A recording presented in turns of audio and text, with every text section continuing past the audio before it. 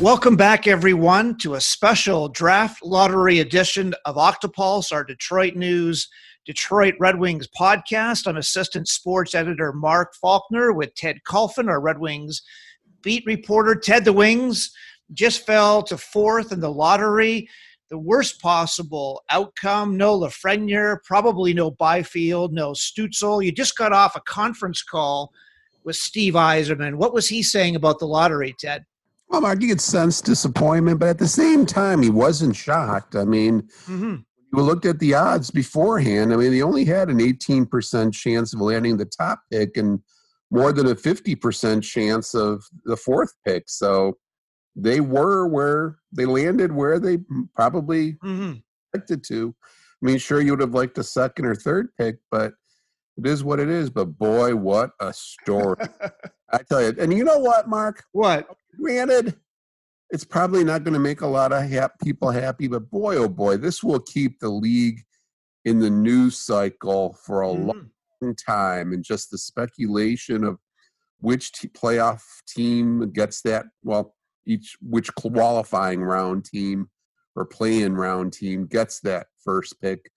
I think it's great theater. I really do. And it's going to, I mean, the conspiracy theories are going to flow, but this will keep the league in the news cycle. There's going to be a lot of anticipation. For that, I don't think it's the worst thing in the world. But obviously, I mean, there are plenty of teams who could have used an Alexis Lafreniere more than any of those play-in round teams.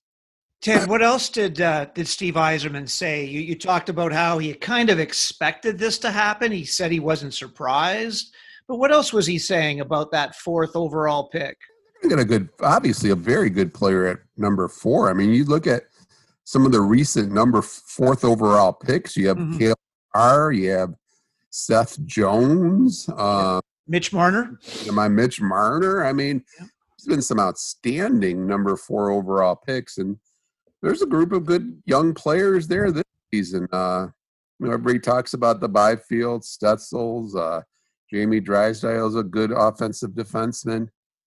They're going to get a good player there, Mark. I mean, maybe not a Lafreniere, but they're going to get a good player. Maybe he'll be able to jump into the lineup next year, but Yzerman was a little hesitant to say that. But it's going to be a good prospect. And the point of emphasis he had was, let's see how this all shakes out in a few years, and maybe that number 4 player is actually one of the best players in the draft. So let's wait and see in a few years. What was your reaction when you saw things unfold? Because, the odds were probably 50-50 that they would wind up fourth. And that's always been one of the scenarios we've talked about all year on the podcast. You got to figure the odds they were going to fourth. But how about if you're the Ottawa Senators? I mean, you had a 25% chance, because they had their own pick and San Jose's first round pick. And they had 25% chance of landing the top pick, over 20% chance of getting at least a second pick overall. They wound up getting third and fifth, which is, they'll get 2 good players there without a doubt, but it's somewhat underwhelming probably considering the way they entered the evening. They probably thought they were going to get much higher picks. So it was quite the shock, obviously, when the placeholder team from the play-in round got the first round overall pick. But again, I think it's going to be it's going to keep the league in a news cycle. I mean, the anticipation of that draft is going to be incredible. It's going to be exciting. Ted, how about some of the social media response on Twitter? Even our Wojo said that the NHL had to have some safeguard that kept a playoff team from getting the number 1 pick. Why did any of the playoff teams have to be in the lottery? Makes no sense, says Wojo. So I think we understand the disappointment, and it was a nightmare for a lot of fans watching this, expecting Lafreniere maybe or Byfield to wind up in Detroit. Except theoretically, that first round isn't a playoff round; it's a qualifying round. Those teams aren't they're not really playoff teams. In this wacky year, we're calling them qualifying round teams. So, I understand. Trust me, Mark, email box. There's been a ton of fans who aren't very happy about this. But again, I'd be willing to say the Wings are going to come out with a very good player at number 4 overall. Absolutely, yes. I think a lot of people will be satisfied ultimately. Now, when you look at the odds of that team trying to get into the playoffs, the odds of them winning or getting the number 1 pick was only 2.5%. So you're right, that does create a lot of excitement and buzz going forward. So, Ted, a team like the Montreal Canadiens, who were 32 points ahead of the Red Wings, but lost 4 times to the Red Wings, they could lose in the first round of the playoffs. And then they could wind up with the Francophone star, Alexis Lafreniere. How about that? How about the Pittsburgh Penguins with an aging Sidney Crosby? Oh, right. And getting a impact player like him on for the next few years, or a Chicago with a Jonathan Toews and Patrick Kane kind of exiting here, but a good young player in Dylan Cousins, a couple other good young players on that roster. And now you had a player like that. And how about the Edmonton Oilers? Can you even imagine, Ted? Mark? That would be astonishing. I mean, how about a McDavid, Lafreniere, Draisaitl in the same lineup? And you figure, I mean, it's very possible. I mean, Chicago can beat Edmonton in that first round. And after that, all those 8 teams have a 12.5% chance of landing that top pick. Now, that first round, of course, is a best-of-5 series. If you're down 2-0. Oh, yeah, people are going to be talking about that, Mark. Yeah, I mean, you got to figure at that point you'll mill it in and take your shot in the draft, you would think. What are the odds, though, of it being the number 1 pick, though, Ted? That's so, like, if they had jumped up to number 3, teams have jumped from, like, the Flyers one year jumped from 12 to 3. But going to 1 and having a top-ranked player like Lafreniere right there. I spoke with Pierre Maguire the other day, and, everyone, we've been hearing this all season, that the rebuild would have just been accelerated a little bit more. Steve Yzerman's still looking long-term with his new scouting staff. And, they've had 32 picks in the last 3 years, more than any other team. And they've got 10 more picks this year. So he's still thinking long-term. But still, to have that team go to number 1, it's just, you're right. It's an astonishing story that'll probably make bigger headlines nationwide and for fans who maybe aren't even hockey fans. What if he goes to New York, to the Rangers or the Islanders? That'd be a great. Right. Yeah. I mean, there's a lot of possibility. Toronto, my goodness, what if he goes to Toronto? I mean, there's endless. I mean, obviously, there's 16 teams right now, and ultimately 8 that are going to get him, who have a chance to get him. And I don't know. I don't think it's the worst thing in the world. I think it's going to keep it's going to garner a lot of attention. It's unfortunate that one of the teams that really needed him probably aren't going to get him, obviously. But you know what? I think overall, I think it's not a terrible thing that it keeps the new league in the news cycle and makes it relevant during this, downtime right now in the news cycle. Yeah, think of all those other markets. So that first play-in round, you've got a put lot him on Vancouver. Yeah, Vancouver with that young roster, and then you add him. I mean, they'd be a powerhouse. It'd be a Chicago, basically, from years gone by with the depth that they would have. And, of course, like we said, Edmonton, my goodness. I mean, that would be 3 elite talents you figure offensively. You've got a lot of emails to look at, though, tonight. So many fans, so many of them were like, they were almost fearing the worst tonight, that this was going to happen. And because, clearly the Wings had the worst record. And I think everyone understood that this system was set up so you would prevent tanking.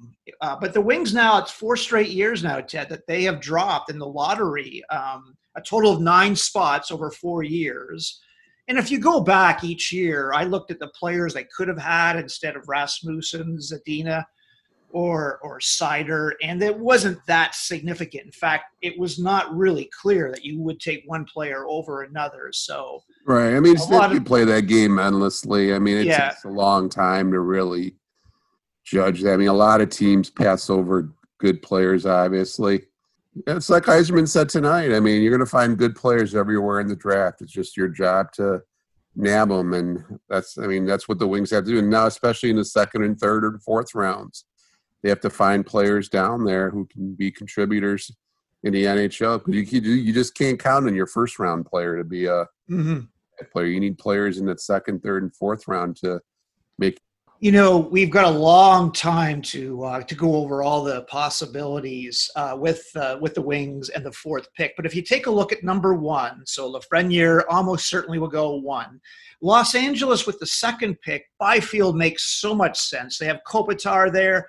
Byfield would be a star in Los Angeles. The third pick goes to Ottawa. And they would probably, if those two are off the board, you'd think they'd probably take Stützle because those three seem to be the three best players. So Ottawa I've heard, Mark, I've heard the Stützle kid being bandied about as the number two. Seems like he's starting to add the number. Oh, yes, yes. That's what I've seen, Mark. Yeah. That's what I've heard. So 100%. I see where Los Angeles would be intrigued by another big center like Byfield, but at the same time, seems like the other kid is getting, he's an elite skater, has a really good attitude, plays a good, strong two-way game. Yeah. If they went in that direction, and the way these offensive defensemen are, these people love the next Makar and Hughes and those types. Maybe Drysdale goes up somewhere in that 2 or 3 spot. Who knows? I mean, he's got a lot of fans too. We will be speculating about this for the next 5 or 6 months, which is another factor that's just going to be really interesting. I mean, because, and Steve Yzerman touched on it tonight, a lot of the European leagues will be starting up in September. So you're going to get another chance of looking at the Swedish Raymond and Holtz. And so maybe you fall in love with one of those over the North American kid who isn't playing. Yeah. So there's a lot of variables here. Yeah, Ted, you're absolutely right. So say Stützle, who's like Taylor Hall, goes 2. What's interesting is Ottawa has 3 and 5. So say Stützle goes 2. Now, does Ottawa go, do they go Byfield, and then they would get either Drysdale or Sanderson? Jake Sanderson has been ranked by 3 NHL teams as the 3rd best player. Now, Drysdale is widely regarded as maybe the defenseman you would take ahead of Sanderson. But I guess what you've raised is if Byfield slides to 3 with Ottawa and you've got the 5th pick, what do you do? I mean, is it possible they will take Sanderson or Drysdale and then Byfield slides to the Red Wings? I mean, that's unlikely, but you raise an interesting point there. Oh, Mark, like I said, we'll have months to judge. I mean, there's going to be a lot of speculation here, and even Yzerman said himself that there's quite a few players in that. Well, quite a few players in that mix there, so we'll have a lot of time to surmise this. Trust me. Yeah, I hear you. So thanks for your time tonight, Ted, for us, with the immediate reaction. Yeah, absolutely. Our next podcast will be next week with former Red Wing Stu Grimson. We're giving away 2 of his books, The Grim Reaper, The Life and Times of a Reluctant Warrior. So that'll be up on Facebook tonight on our Octopulse page if you want to put your name in for a random draw. That'll be next week, but that'll do it for today's podcast. And that should do it. A really, really eventful evening. We have a lot of time off and also the odd podcast here and there. So thanks again for your time this evening, Ted, and we'll talk to you next week. Sounds good, Mark.